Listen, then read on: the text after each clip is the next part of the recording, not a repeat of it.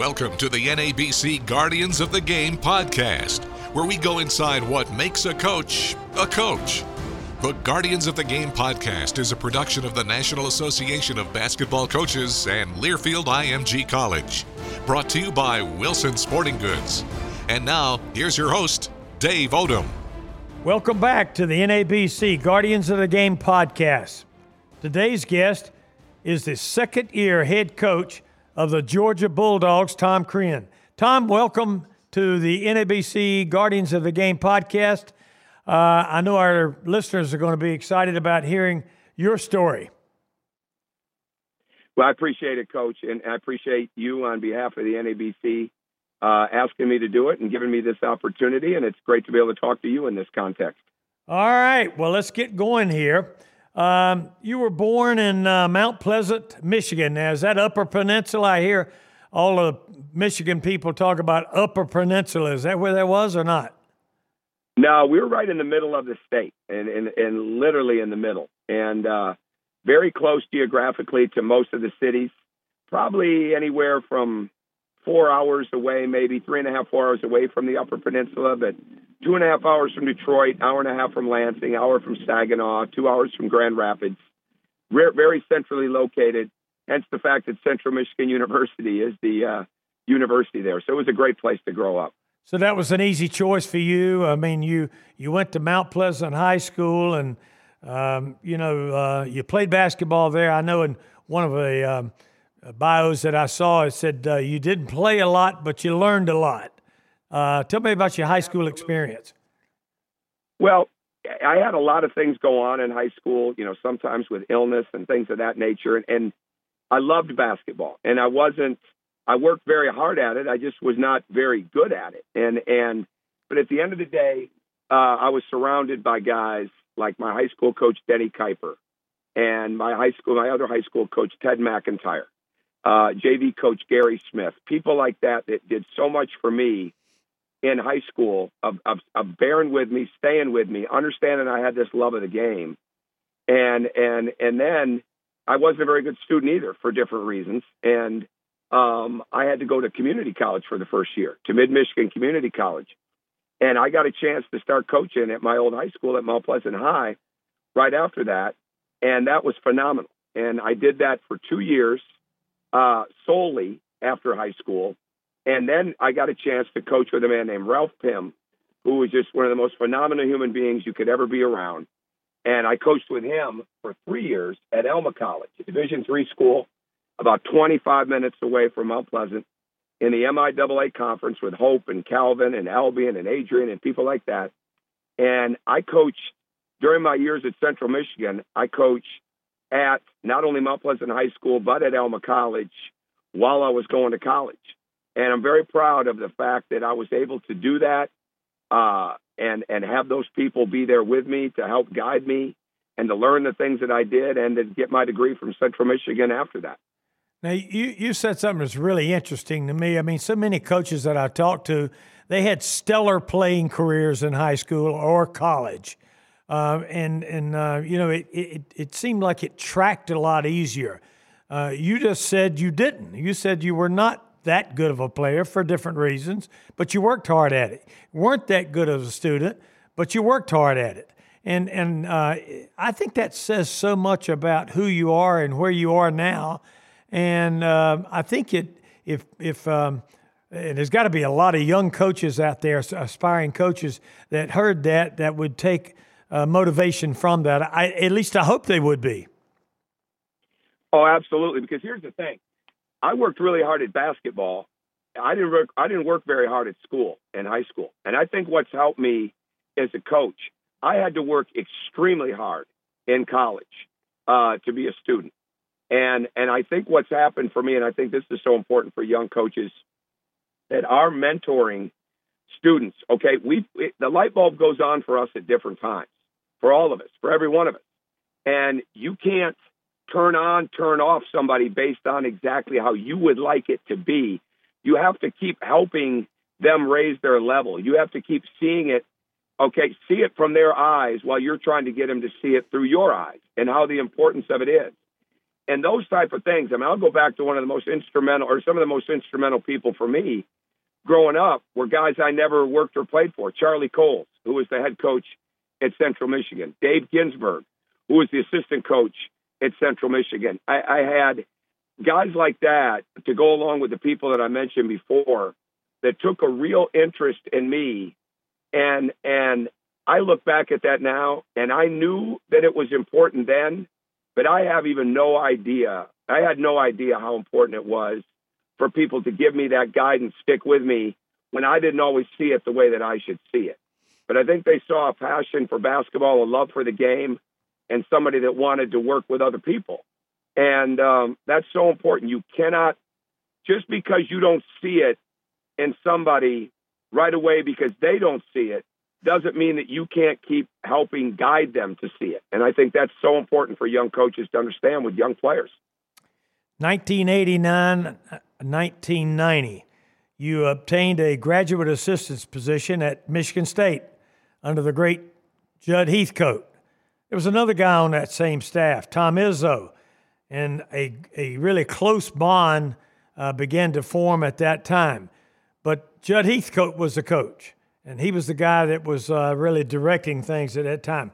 Tell me about the the relationship that you began to form with Coach Izzo. Also, the experience of watching Judd Heathcote. He was a funny man. He had great stories, but he was also a great coach. He had the ability to form relationships with his players. A guy like Magic Johnson came in there. And what was it like being around that type of environment in 1989-90? Well, I'll go even before that, Coach, because this is what really brought it up. I would see Central Michigan practice, but the first outside of Central Michigan practice I ever saw in college was a Michigan State practice that Mike Dean allowed me to come to. And what was so interesting about that, I got to see Scott Skiles practice. And it was phenomenal to be able to do that, an old Jennison Fieldhouse. And after that practice, I met Tom Izzo. And Mike Dean spent some time with me. Here's Mike Dean. To me, he's larger than life. He's Judd Heathcote's top assistant. He gave me a copy, and this is another thing for coaches to understand it, to leave young coaches with something. He gave me a copy of Judd Heathcote's 2-3 matchup zone booklet, which was really probably 35, 40 pages. And I remember being so proud, taking that back to my head coach, Ted McIntyre, and he said, you know what, you really struck gold. This is hard to get. And I felt really good about that. And what it did is it made me even more of a Michigan State fan. And there along the way, coaching at Elma College, I got to know those guys more. I got to know Tom Izzo more. And Tom Izzo did something for me the summer before my last year at college that I can never describe how important this was. He took a road trip. This was back in the days, which you'll remember. You had the road trips of Five Star, the Dave Kreider camp in Cincinnati, BC camp in Rensselaer, Indiana. Tom, instead of flying, drove, let me go with him. We shared the driving, okay? And he took me on a 4-day trip that was so instrumental. I would have never been able to be on a trip like that without him. And we spent time talking about recruiting processes, talking about recruiting, about coaching, staying at Red Roof Inn or a Super 8 or something like that, eating on the road. And I almost remember it vividly as I'm sitting here telling you this story because he never had to do that. And that says so much about who Tom Izzo is as a person. And our friendship really stemmed from there. And he was really the key guy to get me at Michigan State. And I'd had a couple of other opportunities that year to go some other places as a graduate assistant. But I made $7,200 there that year, took classes, and it was like I was making $1 million because I was working with Tom Izzo. I was actually living with Tom Izzo, as was Jim Boylan, the head coach of the Chicago Bulls now. And so we were paying Tom Izzo $200 a month for a room at his house. He actually bought another house, so we moved to that other house. His mother is probably still mad at me because I never bought a bed. All I had was a mattress. I had no dresser. I kept everything in a box. And Jim lived there. I lived there. And we had so much fun. And it was such hard work. But we had so much fun. And we won a Big Ten championship that year. Went to the Sweet 16 in New Orleans and lost to Georgia Tech. But working for Judd Heathcote was a treasure because I was around a legend, and I got to see why. His details on fast break basketball, on offensive basketball, were second to none. He was demanding. He was driving. He wanted perfection, but he loved his players. And he said something to me one time at breakfast. He said, if you worry about the players liking you while they're playing for you, you'll never be successful. You want them to love you when they're done. And the only way that happens is if they respect you while you're coaching them. And I'll never forget that. I'll never, ever forget that. And he was so right. And Judd Heathcote lived that. All right. Then we move forward. In 1990, you got involved at Western Kentucky with the head coach, Ralph Willard, who I know very well and I know to be a great basketball coach. And you were there for a short period of time, but an important period of time. Tell us about Western Kentucky. Well, that was phenomenal for many different reasons. And I never knew Coach Willard. I met him briefly at a Final Four. I believe it was in Indianapolis. I don't remember exactly the city that the Final Four was in, but I was recommended to him, and I went in there for an interview, and I was fully set to go back to Michigan State for another year as a graduate assistant, but he offered me the job. And it was my first time really being away from home outside of that hour and a half away from Mount Pleasant and Lansing, so I had to make that adjustment, which wasn't easy, which has really helped me as a coach when players have to make that adjustment of moving away to the university that you're at. But working for Coach Willard was an indoctrination into how to run a program, how to have an innovative, creative mindset, how to truly put individual improvement at the forefront of your program to build a high level of confidence in your players, and what it means to really give your coaches responsibility and demand it from them. All right. It was a very, very hard driving atmosphere, and I loved it. It was such a challenge, but to me, to work for him put me in motion to be able to go and help Tom Izzo. I was with Ralph for 5 years. I was with Coach Willard for 4 years at Western Kentucky and 1 year at Pittsburgh. And then to go and help Coach Izzo for 4 years, I thought being with Coach Willard really made such a huge difference. And there's no question that my time with Western Kentucky and Ralph Willard helped me in my 9 years at Marquette. But I made a call one time to Coach Willard and left him a message my first year at Indiana. With everything that we were going through at Indiana, if I hadn't worked for him and gone through the things with him and seen the way he did it, there is no way I'd have been able to handle those first couple of years at Indiana, especially that first year with everything that we were dealing with.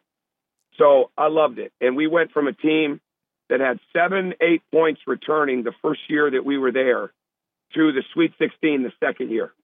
Our third year, I should say. I'm sorry. The third year we were in the Sweet 16 against Florida State. And I just loved it working for Coach Willard. And it was extra special because there was a family called the Harbaughs that were coaching on the football side. And Joni Harbaugh had moved from Pittsburgh shortly after I did. And we started dating later that first year and eventually got married while we were still at Western Kentucky. So I ended up, that's the best part of it, that I ended up meeting my wife. Briefly, what's it like for, let's say, Thanksgiving or Christmas or holidays? I mean, do all the Harbaughs get together? And can you talk about anything besides football and basketball? The only other thing that comes up is family. So that's the only other thing. But there haven't been very many of those instances, but they've been great. And one night at Thanksgiving, we watched John and Jim play, the Ravens and 49ers.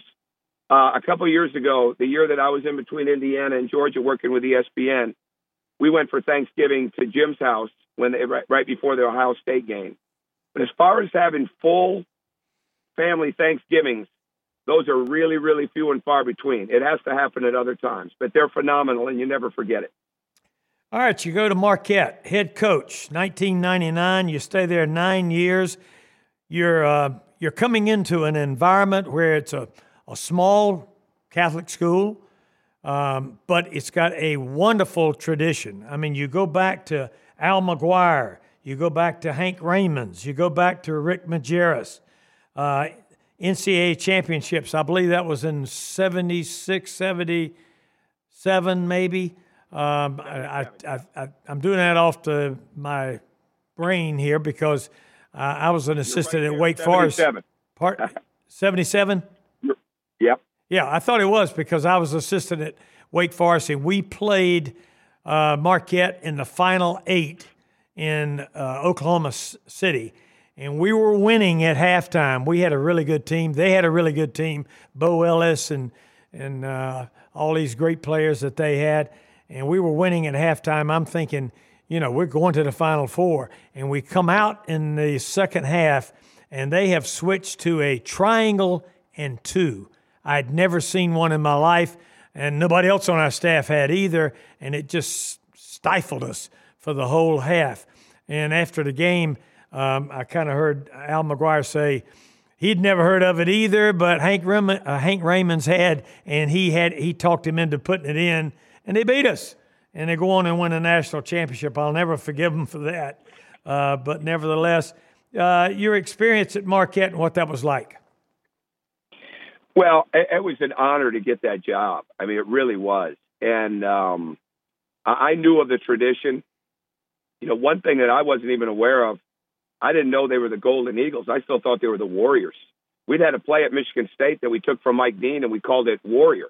And I just had thought that that's what they were. So I didn't let that on to anybody at that point. But we spent 9 years there, and it was a great community to live in. It's a campus of 11,000.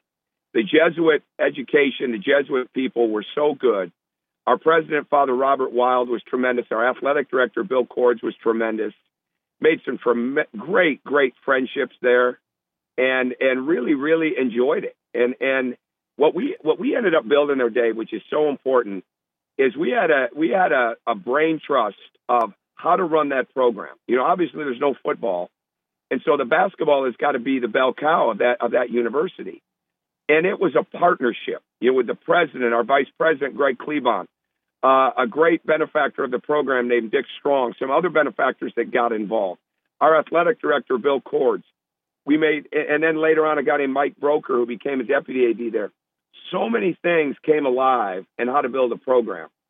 And we went from averaging 6,700 fans my first year to 16,453 by my last year. And it was such a thrill to be able to try to build something that was sustainable. And we were able to recruit. We were able to recruit in our first class guys like Scott Merritt, Terry Sanders, Odarte Blankson. But the one that really made a difference was Dwayne Wade. And he came in and was not eligible his freshman year.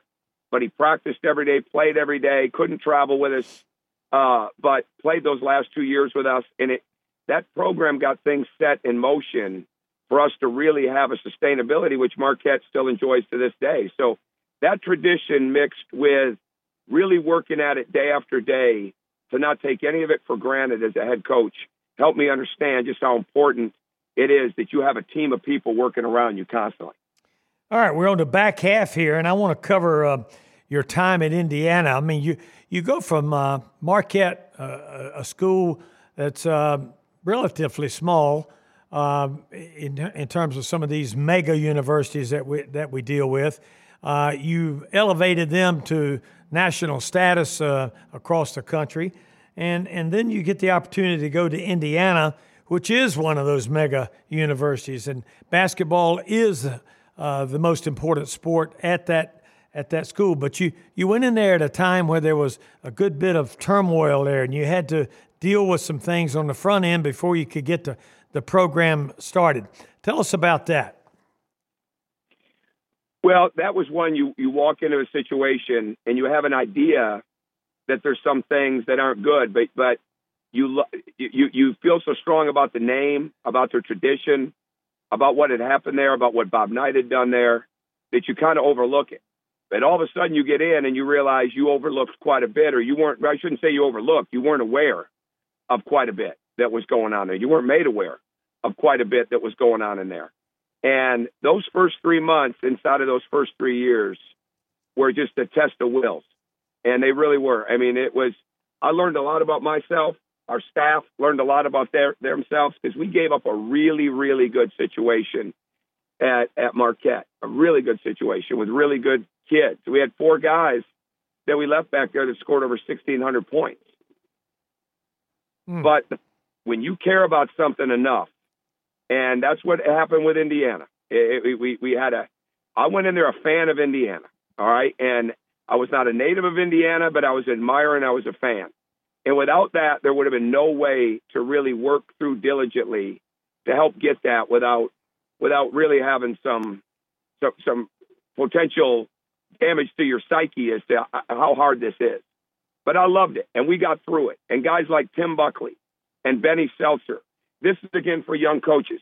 It's not just the alignment of the administration that you have, because we had it phenomenal at Marquette, but it's the alignment of your staff. And there's an old saying that the chemistry of your team starts with the chemistry of your staff. It starts with the chemistry of the building before it can ever permeate into your team. And that is exactly what had to happen for us at Indiana. And it's the ability to help each other get through things that are hard. It's understanding that no one's to blame. We got to fix it. It's coming in every day with, what are we going to make the solution be? Because we've already identified what the problem. Let's not spend a lot of time dwelling on the problem. Let's come up with a solution and some other solutions. And what that time did for me, Dave, is it really re-exemplified how much I love coaching, because we had to find ways to be even in games, all right, let alone have a chance to win them. We had to find ways to be in them, because we were really dealing with, we'd had some real APR issues. We were dealing with a lot of walk-ons, a lot of new players. My first year there, we had 28 points returning in that program. A young man named Kyle Tabor, who'd been a former walk-on. That's what we had back, and we had to start from there. And it took a while to do it, but surrounding yourself with a staff like I had with Tim Buckley, like I had with Steve McLean, like I had with Benny Seltzer, those guys in those early years, how important that is. Brian Baroni, who's a head coach now at SIU or Edwardsville, building the program that way, it's so important that the chemistry of your staff is understood, that that's going to lead to the chemistry of your team.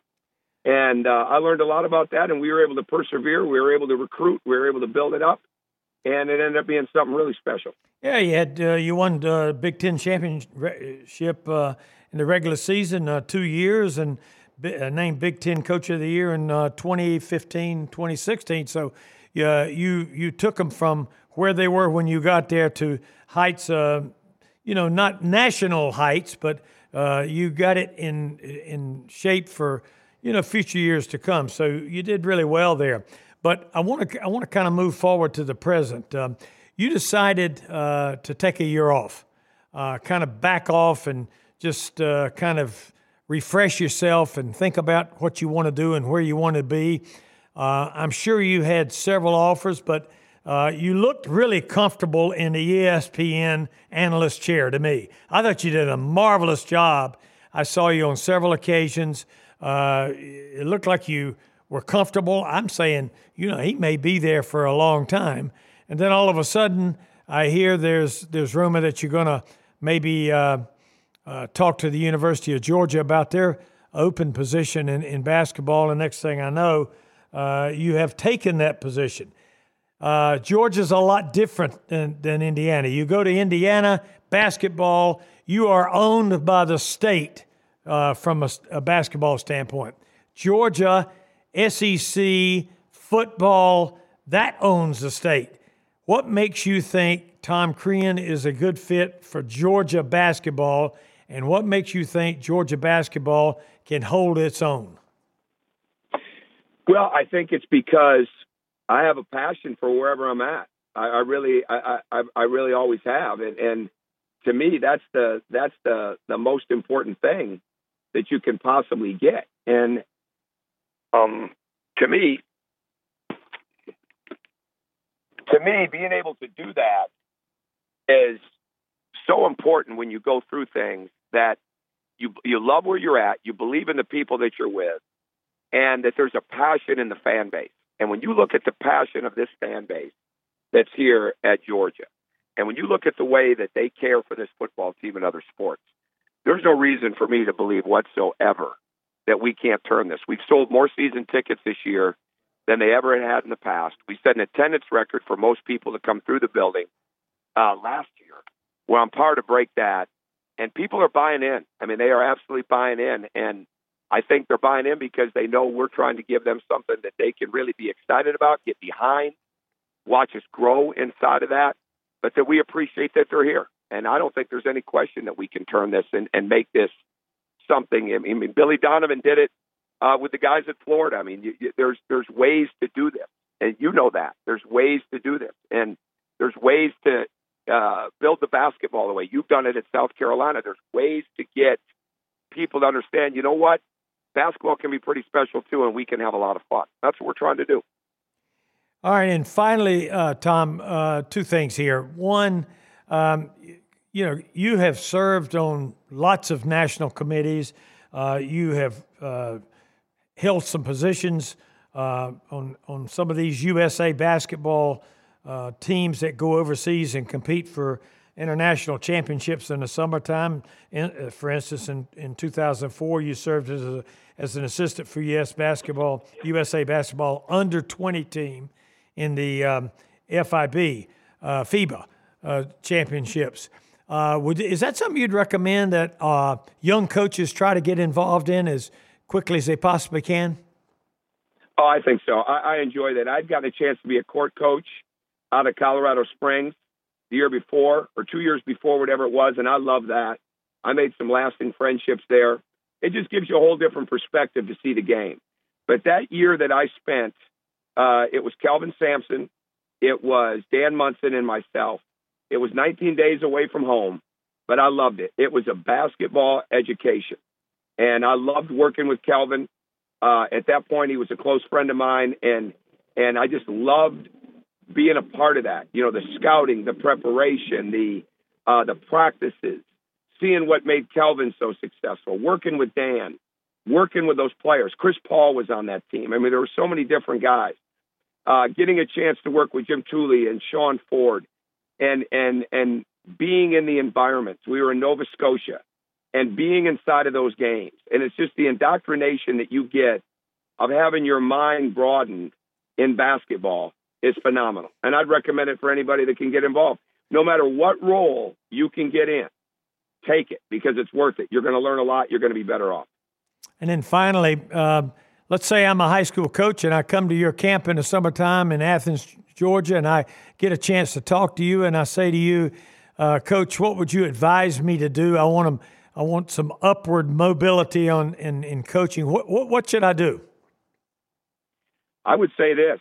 A lot of times it's the spirit and energy that you show, the confidence that you have, not the arrogance that you have, but the confidence you have and what you can bring to a program and what you're willing to do to help make that program better. It's not, well, I'm ready for this, and I've worked hard to get this, and I've worked hard to get that. People really don't want to hear that.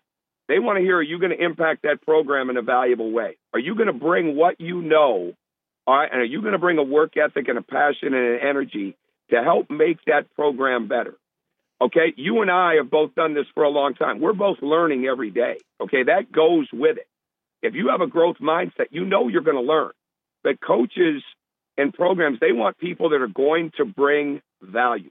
They want people that they don't have to filter through what they're saying, why they're saying it. They want people that aspire to help a program be better, not just ambition in a way that they want to climb the ladder.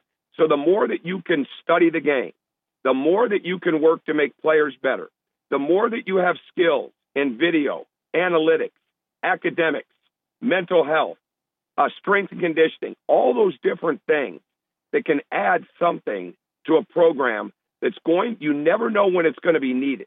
And it's not just about having the role that you're in and being able to accept it, but it's about being able to see around corners and helping other people do their job in a good way.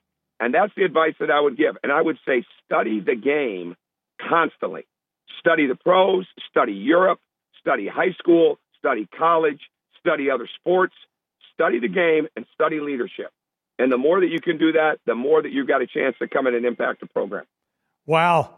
That's a wealth of knowledge and advice coming from someone who's experienced all of that. So at this point, I want to thank everyone for tuning in to the NABC Guardians of the Game podcast, and especially to our championship coach, Tom Crean. And Tom, I want to wish you the best of luck with Georgia this year as you take another step forward in the ever-tough SEC. And I hope you'll have a chance to listen to some other podcasts that come along later on. So good luck to you this season and in the future. And to those that want to learn more about the podcast and the NABC, they need only to visit the NABC.com.